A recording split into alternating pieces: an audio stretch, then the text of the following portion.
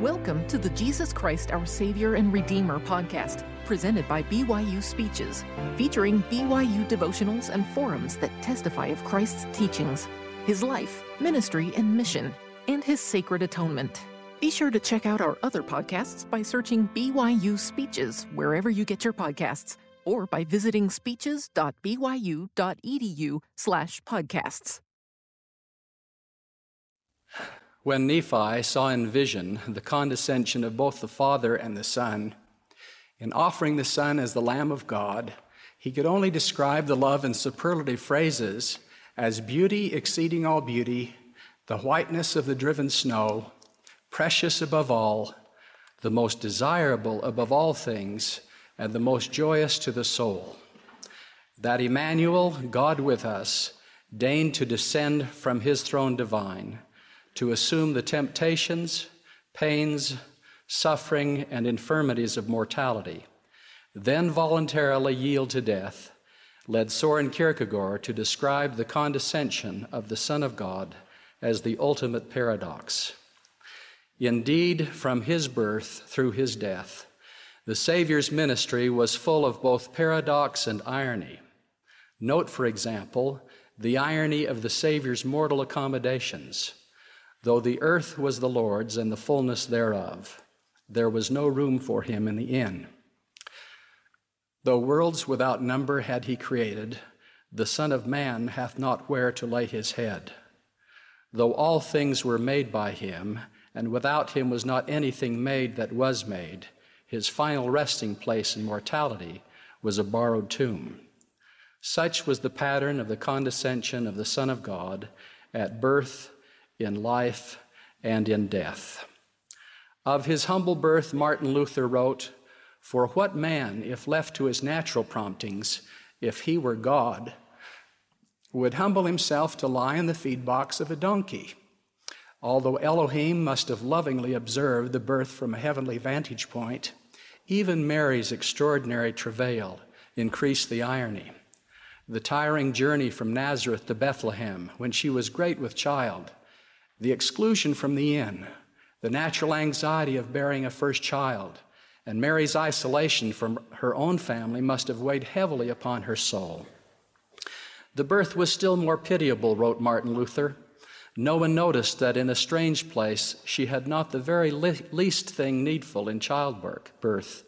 There she was without preparation, no light, no fire, in the dead of night, in thick darkness. And now think what she could use for swaddling clothes, some garment she could spare, perhaps her veil. Think, there was no one there to bathe the baby. The mother was herself midwife and the maid. Yet when the ordeal was over, the heavens proclaimed the eternal significance of the event by the voice of angels and the light of a new star, summoning representatives from the full spectrum of the human condition. The lowly shepherds and the affluent wise men, perhaps a harbinger of the universal scope of the Savior's ministry. And so the Son of God deigned to take on the likeness of man, noted Malcolm Muggeridge, in order that thenceforth men might be encouraged to aspire after the likeness of God.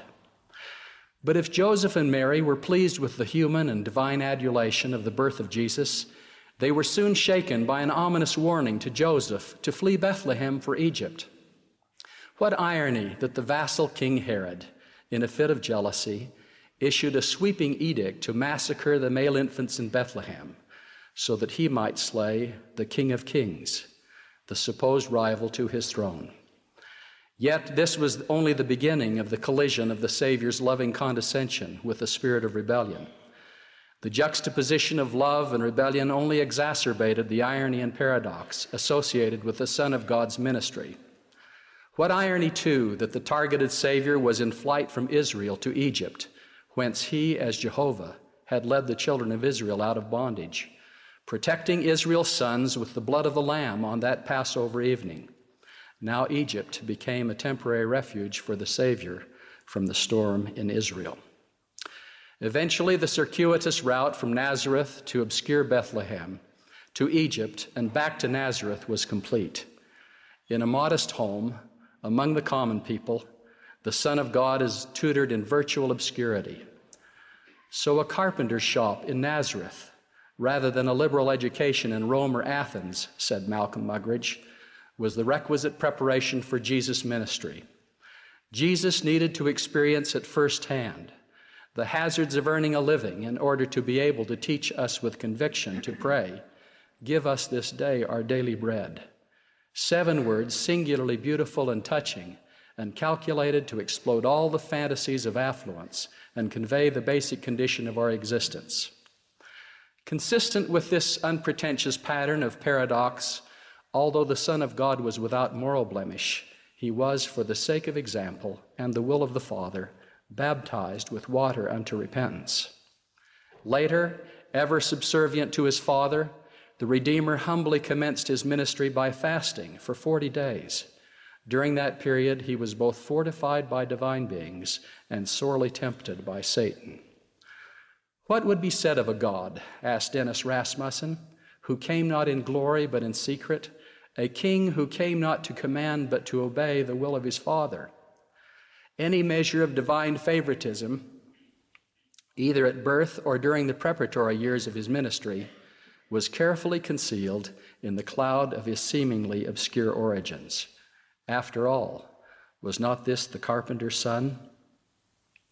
When his formal ministry finally commenced, unlike worldly royalty, Jesus disdained the trappings of status, the exercise of unrighteous dominion, the quest for recognition, the display of wealth, or the flaunting of righteousness. Instead, the Son of Man came not to be ministered unto, but to minister. His teachings were as paradoxical as his life. For example, "Whosoever will be great among you, let him be your minister. And whosoever will be chief among you, let him be your servant. Whosoever therefore shall humble himself as this little child, the same is greatest in the kingdom of heaven. Whosoever will save his life shall lose it," he said, "and whosoever will lose his life for my sake shall find it. The last shall be first, and the first shall be last. Whosoever shall exalt himself shall be abased, and he that shall humble himself shall be exalted." Furthermore, the Savior rejoiced that the precious pearls of the gospel were hidden from the wise and the prudent and revealed unto babes. In his doctrine, the wise are foolish and fools are wise. And he came into the world that they which see not might see, and that they which see might be made blind. Ironically, he assigns the weak and the simple to proclaim the fullness of his gospel, and the unlearned and despised to thrash the nations by the power of his Spirit. The weak things of the world shall come forth and break down the mighty and strong ones, and the wise and the learned and the rich that are puffed up shall be thrust down to hell. The meek shall inherit the earth, and the poor in spirit the kingdom of heaven. The spirit of condescension was also evident in the choice of his mortal associates. His closest disciples were drawn from the ranks of the common people. Some were fishermen. Even the detested class of publicans was represented by Matthew. Far more startling, however, was the array of sinners, lepers, unpopular Samaritans, beggars, the sick, lame, blind, deaf, those possessed of evil spirits, the lost sheep, the prodigal, and even the deceased who were restored to life. These were the central characters of the Christian experience, whether in parable or narrative expression. Any deprivation of the least of these, my brethren, created a singular appeal to the Savior's breadth and depth of compassion. For Jesus, the sick, not the whole, needed the physician. Ironically, in the eternal scheme of things, no one was ultimately whole. All had need of the Redeemer. Actually, the Savior's special interest in the downtrodden, oppressed, sick, and infirm should not have been a surprise. Had Isaiah, 700 years before the birth of Christ, not seen in vision the Savior's compassionate condescension for the poor, the brokenhearted, the captives, the blind, and the bruised? And had Alma not seen the Savior take upon him the pains and the sicknesses of his people, loose the bands of death and take upon him their infirmities, that his bowels may be filled with mercy? that he may know according to the flesh how to succor his people? Indeed, the Son of God did know how to succor his people. To illustrate his loving condescension, let us briefly examine 3 cases of troubled humanity: the woman taken in adultery, a leper, and the Samaritans, the second-class citizens of their day. Imagine the scene on the temple grounds when the scribes and Pharisees brought a woman taken in adultery to the Savior. How frightened the woman must have been. What embarrassment and shame she must have felt. Was she in tears? How insensitive of the scribes and the Pharisees to accuse her in that manner and in a public setting. Did the Savior stoop down to avert his eyes from the woman and to separate himself from her accusers? When the scribes and Pharisees, trying to find some grounds for accusation against the Savior, asked whether the woman should be stoned to death, Jesus, drawing in the sand, ignored the question. Was he gathering his thoughts? Was he nurturing his compassionate feelings for the accused? Was he restraining his mounting emotions for the accusers? Finally, when the scribes and Pharisees hypocritically persisted in their quest for an answer, Jesus arose in majesty to his full stature and said to them, "He that is without sin among you, let him first cast a stone at her." Ironically, by that rigorous standard, only the Son of God was qualified to cast any stones. The Savior stooped down again to write in the sand. One by one, the accusers, thoroughly reproved for their impure lives and motives, began to leave. Not until they had gone did the Savior stand again to face the woman. How relieved and grateful she must have felt. For a moment, her life stood in the balance, but mercifully it was entrusted to the Son of God. "Woman, where are those thine accusers? Hath no man condemned thee?" She said, "No man, Lord." And Jesus said unto her, "Neither do I condemn thee. Go and sin no more." What a healing phrase. "Neither do I condemn thee. Go and sin no more." Containing in just a few words the elements of forgiveness and the prospect of lasting change. Suddenly the focus had reverted from her mortal life to her eternal life. Imagine the memorable impression on her soul as she walked away from her Redeemer, perhaps weeping for joy. Was this a divine example of one of those occasions of which the prophet Joseph Smith spoke, quote, "Ever keep and exercise the principle of mercy, and should we even forgive our brother or sister, or even our enemy before he repent or ask forgiveness, our Heavenly Father would be equally as merciful unto us," close quote. Although the leper's plight was of a very different nature from that of the woman taken in adultery, the heartache and even the sense of rejection was just as real. In the New Testament period, lepers were considered unclean. They were the untouchables and pariahs of their day. Cast out from normal social intercourse, they hungered for warm human contact and acceptance. But for the leper who encountered Jesus as he came off the mountain, it was not human but divine healing that he sought. "Lord, if thou wilt, thou canst make me clean." What solace the leper must have felt when he who was considered unclean and untouchable was gently touched by the Savior before he healed him. Of the significance of that touch, listen to the words of the 19th century cleric, George MacDonald. Jesus could have cured him with a word. There was no need he should touch him. No need, did I say? There was every need, for no one else would touch him. The healthy human hand, always more or less healing, was never laid on him. He was despised and rejected. It was a poor thing for the Lord to cure his body. He must comfort and cure his sore heart. Of all men, a leper, I say, needed to be touched with the hand of love. It was not for our master, our brother, our ideal man to draw around him the skirts of his garments and speak a lofty word of healing that the man might at least be clean before he touched him. The man was his brother, and an evil disease cleaved fast unto him. Out went the loving hand of the ugly skin, and there was his brother, as he should be, with the flesh of a child. I thank God that the touch went before the word, nor do I think it was the touch of a finger or of the fingertips. It was a kindly healing touch in its nature as in its power. O blessed leper, thou knowest henceforth what kind of a God there is in the earth. A God such as himself only can reveal to the hearts of his own. That touch was more than the healing. It was to the leper what the phrase, "Neither do I condemn thee," was to the woman at the temple. But the Savior was just as adept at succoring a disdained ethnic group like the Samaritans as he was one-on-one with unpopular individuals.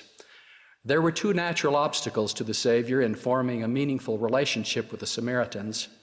First, he was Jewish, and the Jews had established a reputation of having no dealings with the Samaritans. Second, because the Savior was sent explicitly to the house of Israel, neither the Gentiles nor the Samaritans enjoyed the full blessings of the gospel. In fact, Jesus instructed the 12, saying, "Go not into the way of the Gentiles, and into any city of the Samaritans enter ye not, but go rather to the lost sheep of the house of Israel." However, the compelling example of the Savior's love for the Samaritan people broke down both of these artificial barriers. His own solicitous care for the Samaritan woman at Jacob's well, his offer to provide her living water springing up into everlasting life, his discernment of her spiritual status, the witness she received that he was the Christ, her testament to her fellow Samaritans, and the Savior's 2-day sojourn among her people convinced many that this is indeed the Christ, the Savior of the world. Moreover, the heroic figure so carefully crafted by Jesus in the parable of the Good Samaritan, and the story of the grateful Samaritan, the only one of the 10 lepers to return to Jesus to thank him for healing him of his affliction, solidified the growing bond of mutual affection. But the crowning evidence of solidarity between Jesus and the Samaritans was a backhanded compliment. In the dominant culture, the word Samaritan had become a powerful slur, comparable in emotional intensity to the most repulsive ethnic epithets of our time. In a moment of passion, the detractors of Jesus resorted to name-calling. "Say we not well that thou art a Samaritan and hast a devil?" Jesus answered, "I have not a devil." Note, however, that the Redeemer refused to disavow the imputed identification with the Samaritans. Such was his love for these social outcasts, and for that matter, all people, including his own. No feature of the Savior's ministry increased his public visibility quite like the performance of miracles. For example, when the Savior approached the gate of the city of Nain, he encountered a funeral procession, taking the only son of a widow to his burial. When Jesus saw the mother weeping, he had compassion for her. The Savior stopped the cortege, touched the casket carried by the pallbearers, and commanded the young man to arise. And he that was dead sat up and began to speak. Luke describes the startling effect of the miracle. "And there came a fear on all, and they glorified God, saying, that a great prophet is risen up among us, and that God hath visited his people. And this rumor of him went forth throughout Judea and throughout all the region round about." But this was only one of countless miracles. In the category of restoration of life from death, 2 others, the daughter of Jairus and Lazarus, the brother of Mary Magdalene and Martha, were likewise blessed. There were miracles of nature, including the miraculous feeding of thousands, the changing of water to wine, the calming of a tempest, the walking on water, the retraction of a coin from the mouth of a fish, and others. Numerous miracles healed physical ailments, and others dispossessed the afflicted of evil spirits. To be sure, the Savior's fame spread throughout the land. There was irony, too, and the spirit of condescension in conjunction with these miracles. In the midst of the euphoria and joy produced by these blessed events, Jesus was ridiculed and, as Isaiah prophesied, despised and rejected of men. Some simply dismissed him as a gluttonous man and a winebibber, a friend of publicans and sinners. At the sight of the healing of the daughter of Jairus, they laughed him to scorn. There was a poignant scene at the temple when the Savior healed the blind and the lame, and when the chief priests and scribes saw the wonderful things that he did, and the children crying in the temple and saying, "Hosanna to the Son of David," the chief priests and scribes were ironically sore displeased. And when the Pharisees were told that Jesus had brought Lazarus back to life from 4 days of death in a tomb, from that day forth they took counsel together to put the Son of God to death. The finding of fault continued to mount. After remarkable healing of a blind man on the Sabbath, the Pharisees referred to Jesus disparagingly as this fellow, a sinner, and a man who is not of God, because he keepeth not the Sabbath day. With his father Elohim, Jehovah had instituted the Sabbath as the earth was formed. Indeed, he was Lord of the Sabbath. How incongruous that the Creator and Lord of the Sabbath is accused of its violation. It is lawful to do well on the Sabbath days, he said to his critics, after healing another man of a withered hand. Nevertheless, the Pharisees went out and held a council against him, how they might destroy him. In those vexing cases of evil spirits, his opponents accused him of casting out devils through the prince of the devils. To this argument, Jesus convincingly asked the rhetorical question, how can Satan cast out Satan? For me, one of the most intriguing miracles of the New Testament involved Legion, whose personality was transformed from a man who slept not in a home, but among the tombs. No man could bind him, no, not with chains. Neither could any man tame him. He wore no clothing, and night and day he was in the mountains and in the tombs, crying and cutting himself with stones. Some of us might have bypassed Legion, but not the Savior. As the Son of God cast out the evil spirits, the spirits rushed into a herd of swine that ran in turn into the sea. But that is not the essence of the miracle. The real miracle was the change in Legion. He came out of the tombs, wore clothing, ceased cutting his own flesh, and became a disciple of Christ. After hearing the news of this singular event, the whole city came out to meet Jesus. Ironically, when they saw him, they besought him that he would depart out of their coasts. By far the most serious indictment of the Savior was blasphemy, the trumped-up charge that, along with sedition, eventually led to his death. The argument asserted that Jesus was an impostor, masquerading as the Son of God. It too surfaced in the context of the performance of miracles, when the friends of a man who was seriously afflicted with palsy, out of their love and faith, dismantled a roof so that they could lower him on a bed to the feet of the Savior. Jesus saw that the man's most compelling need was forgiveness of his sins. Immediately he assured the diseased man that his sins had been forgiven. At that moment, the Savior also discerned that the scribes saw the act of forgiveness as concrete evidence of blasphemy. To them Jesus said, "Wherefore think ye evil in your hearts? For whether is easier, to say, Thy sins be forgiven thee, or to say, Arise and walk? But that ye may know that the Son of Man hath power on earth to forgive sins, then saith he to the sick of the palsy, Arise, take up thy bed, and go unto thine house. And he arose and departed to his house. Once again, as Nephi prophesied, the world, because of their iniquity, shall judge him to be a thing of naught." Ironically, in the cities of Chorazin, Bethsaida, and Capernaum, wherein most of his mighty works were done, the inhabitants repented not. In fact, Jesus said, given the light they had rejected, that the wicked cities of Tyre, Sidon, and Sodom would fare better on Judgment Day than these cities. In Nazareth, his hometown, though they were astonished at his wisdom and these mighty works, they too were offended.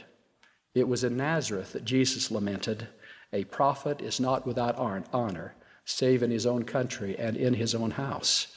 And so for many, despite the condescension of the Son of God, the miracles were performed in vain. In the matter of law, irony was also prominent in the condescension of the Son of God. Amidst the thunder and lightning of Mount Sinai, Jehovah had given the law to the prophets for the children of Israel. Now many of the children of Israel were judging and condemning the lawgiver, the God of Abraham, Isaac, and Jacob, for his interpretation and implementation of the law. Jesus of Nazareth interpreted the law with much greater flexibility. One brief example may suffice. On the Sabbath day, Jesus and his disciples walked through a grain field to satisfy their hunger. The disciples plucked a few ears of grain. This action grated on the moral sensibilities of the Pharisees, and they inquired of the Savior why his disciples broke the law. The Savior wisely cited the Old Testament precedent of King David eating the showbread in the house of God on the Sabbath day. Then Jesus taught the broader principle. The Sabbath was made for man, and not man for the Sabbath. Now to the ultimate paradox, the bitter cup. As the ministry of the Son of God came to a close, the irony only intensified. During those last days, this modest King of Kings and Lord of Hosts' triumphal entry into Jerusalem came not riding clouds of glory, but a borrowed donkey. Despite the agony of anticipation of Gethsemane, the betrayal, the arrest, the trial, and the ordeal at Calvary, Jesus preserved his noble, godly composure. "Let no one think," wrote George MacDonald, "that the sufferings of our Lord were less because he was more. The more delicate the nature, the more alive to all that is lovely and true, lawful and right, the more does one feel the antagonism of pain, the inroad of death upon life, the more dreadful is that breach of the harmony of things whose sound is torture. He felt more than man could feel because he had a larger feeling," close quote. And so let it not be said that because he was more, his suffering was less. The intensive odyssey of godly testing began at Passover. Jesus was only hours away from that moment in cosmic history that worlds without end had awaited. The word condescend literally meant to descend with or be among his people, but now he was about to descend below all things. His rendezvous with destiny, sealed in that grand council by his own words, "Thy will be done and the glory be thine forever," had arrived. This was the culmination and convergence of the love of the Father and the Son. Later in the evening, he would teach his disciples, "Greater love hath no man than this, that a man lay down his life for his friends." In divine modesty, he declined to note that he was also laying his life down for his enemies. Years of Passover celebrations and the animal sacrifices from Adam to the meridian of time had all pointed to this moment. Passover signified deliverance, the blood of the Lamb, redemption. The symbol of the sacrificial lamb and the reality of the Lamb of God had finally come together. This was the eve on which the Lamb of God was to go like a lamb to the slaughter. In the Passover feast were the usual symbolic items: the lamb, the unleavened bread, the wine, and perhaps the bitter herbs. If the unleavened bread signified a sense of urgency, yet now with the wine was used by the Savior to introduce the sacrament, a visual aid of what would soon transpire to help them and us to remember him. If the bitter herbs usually signified the bitterness of the Exodus experience, the most proximate and compelling symbol for the Savior must have been the bitter cup. During that extraordinary evening, Jesus was the consummate servant. He devoted his time to teaching, comforting, preparing, challenging, serving, and praying for the 12 and for all who would somewhere and sometime believe in his words. With the bitter cup raised almost to the level of his lips, how could he be so selfless? After the Passover supper, he washed each of the disciples' feet in an ordinance that reminded them of the essential nature of their ministry, as servants commissioned to administer the love of God shed forth in their hearts. It was in this context of the ordinance of washing of feet that the Savior said, "A new commandment I give unto you, that ye love one another, as I have loved you." Following the washing of feet, the Savior's final discourse in mortality rivaled in beauty the Sermon on the Mount. The sermon was imbued with the language of comfort, love, and peace of mind. It also affirmed our utter dependency on the Savior. As the branch cannot bear fruit of itself, except it abide in the vine, no more can ye, except ye abide in me.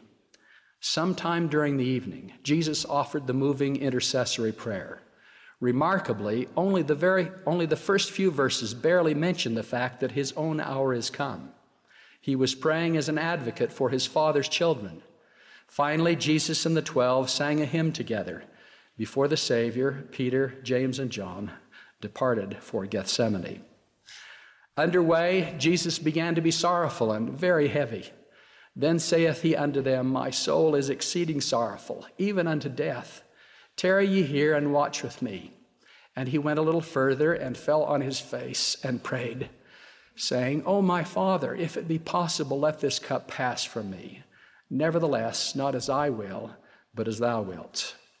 Of that excruciating experience, King Benjamin wrote, "He shall suffer even more than man can suffer, except it be unto death.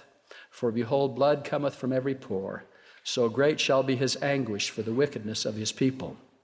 In reflection, the Savior added, "Which suffering caused myself, even God, the greatest of all, to tremble because of pain, and to bleed at every pore, and to suffer both body and spirit, and would that I might not drink the bitter cup and shrink." Soul-wrenched, his clothing soiled with great drops of blood, fatigued in body and in spirit from the incomparable ordeal only endurable by a God, Jesus emerged from the garden. By now, the voices of betrayal and arrest were within the range of the human ear. Ironically, 30 pieces of silver, the price for a common slave, was the value attached to him whom Isaiah called Wonderful Counselor, the Mighty God, the Everlasting Father, the Prince of Peace. How incongruous that a kiss, an emblem of affection, consummated the betrayal. In the confusion surrounding the Son of God's arrest, Peter severed the ear of Malchus, one of the assailants of Jesus. The Savior, ever the servant and healer, restored the ear to its normal state. Charitably, Jesus also requested that the officials in charge of the arrest let his disciples go their way. In the interim between his arrest and Calvary, each disciple, ironically, to one degree or another, forsook him. "All ye," Jesus prophesied, "shall be offended because of me this night. For it is written, I will smite the shepherd, and the sheep of the flock shall be scattered." Completely alone, although the Savior had at his disposal legions of angels, he deferred to the will of the Father and submitted to the train of indignities. From the scene of the arrest, the Savior was illegally taken to the home of the high priest Annas. There he was interrogated, charged with blasphemy, smitten, spat upon, and mocked. He received more of the same treatment when he was sent to Caiaphas. When Caiaphas took Jesus to Pilate, the indictment changed from blasphemy to sedition, an action calculated to stir up the Romans. When Pilate found no evidence of guilt, learning that Jesus was actually in Herod's jurisdiction, Pilate sent him to Herod, and Herod, with his men of war, set at naught and mocked him and arrayed him in a gorgeous robe and sent him again to Pilate. When Pilate still found no justification for the accusations, he proposed, customary with the tradition of the feast days, to release him.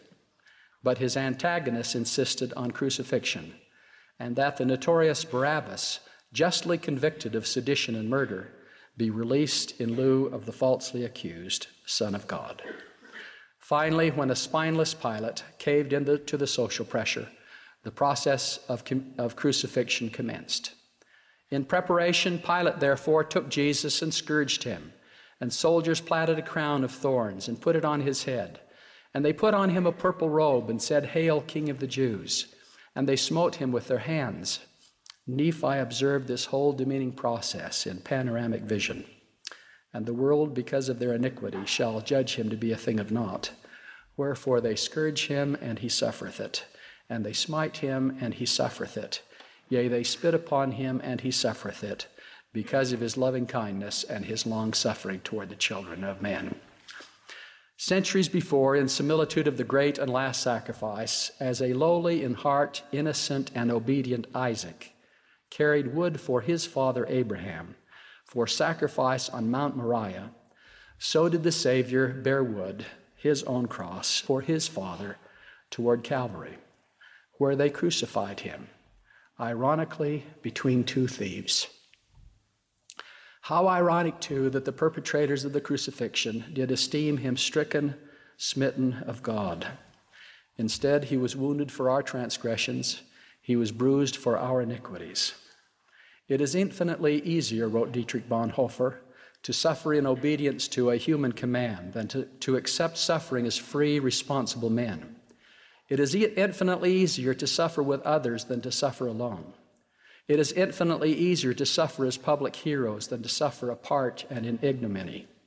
It is infinitely easier to suffer physical death than to endure spiritual suffering. But Christ suffered as a free man, alone, apart, and in ignominy, in body and in spirit. Even on the cross, his compassion was endless. He gently placed his mother Mary in the caring hands of his beloved disciple John. To the solicitous thief, he promised a personal rendezvous in the spirit world. And to those who crucified him, he sought forgiveness, for they know not what they do. He was like a rock, noted George MacDonald, which swallowed up the waves of wrong in its great caverns and never threw them back to swell the commotion of the angry sea whence they came. Soren Kierkegaard was right. The mortal ministry of the Savior was indeed the ultimate paradox. He drank the bitter cup that we might drink the sweet. He was taken captive that we might be delivered. He was mocked that we might be more merciful. He was spat upon that we might be more sensitive. He was scourged that we might be sanctified. He was judged of the world that we might be justified. He was bruised that we might be blessed. He was wounded that we might be made whole. He died that we might live.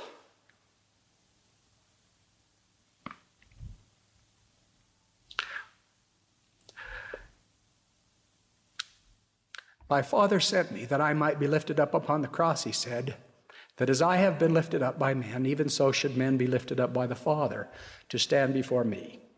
What is our stance toward this man of sorrows, acquainted with grief? If we turn our backs on the Holy One of Israel, our rebellion, ironically, collides with his infinite love. If ye love me, he said, keep my commandments, feed my sheep, and love one another. May we strive more fervently to do so. I pray in the name of Jesus Christ. Amen. Amen. You've been listening to the Jesus Christ, Our Savior and Redeemer podcast, presented by BYU Speeches. Please check out our other podcasts of recent speeches, classic speeches, and BYU Speeches compilations on overcoming adversity, by study and by faith, Come Follow Me, Love and Marriage, and the Prophet Joseph Smith. Go to speeches.byu.edu and click on podcasts for more information. You can also find all BYU Speeches podcasts at your preferred podcast provider.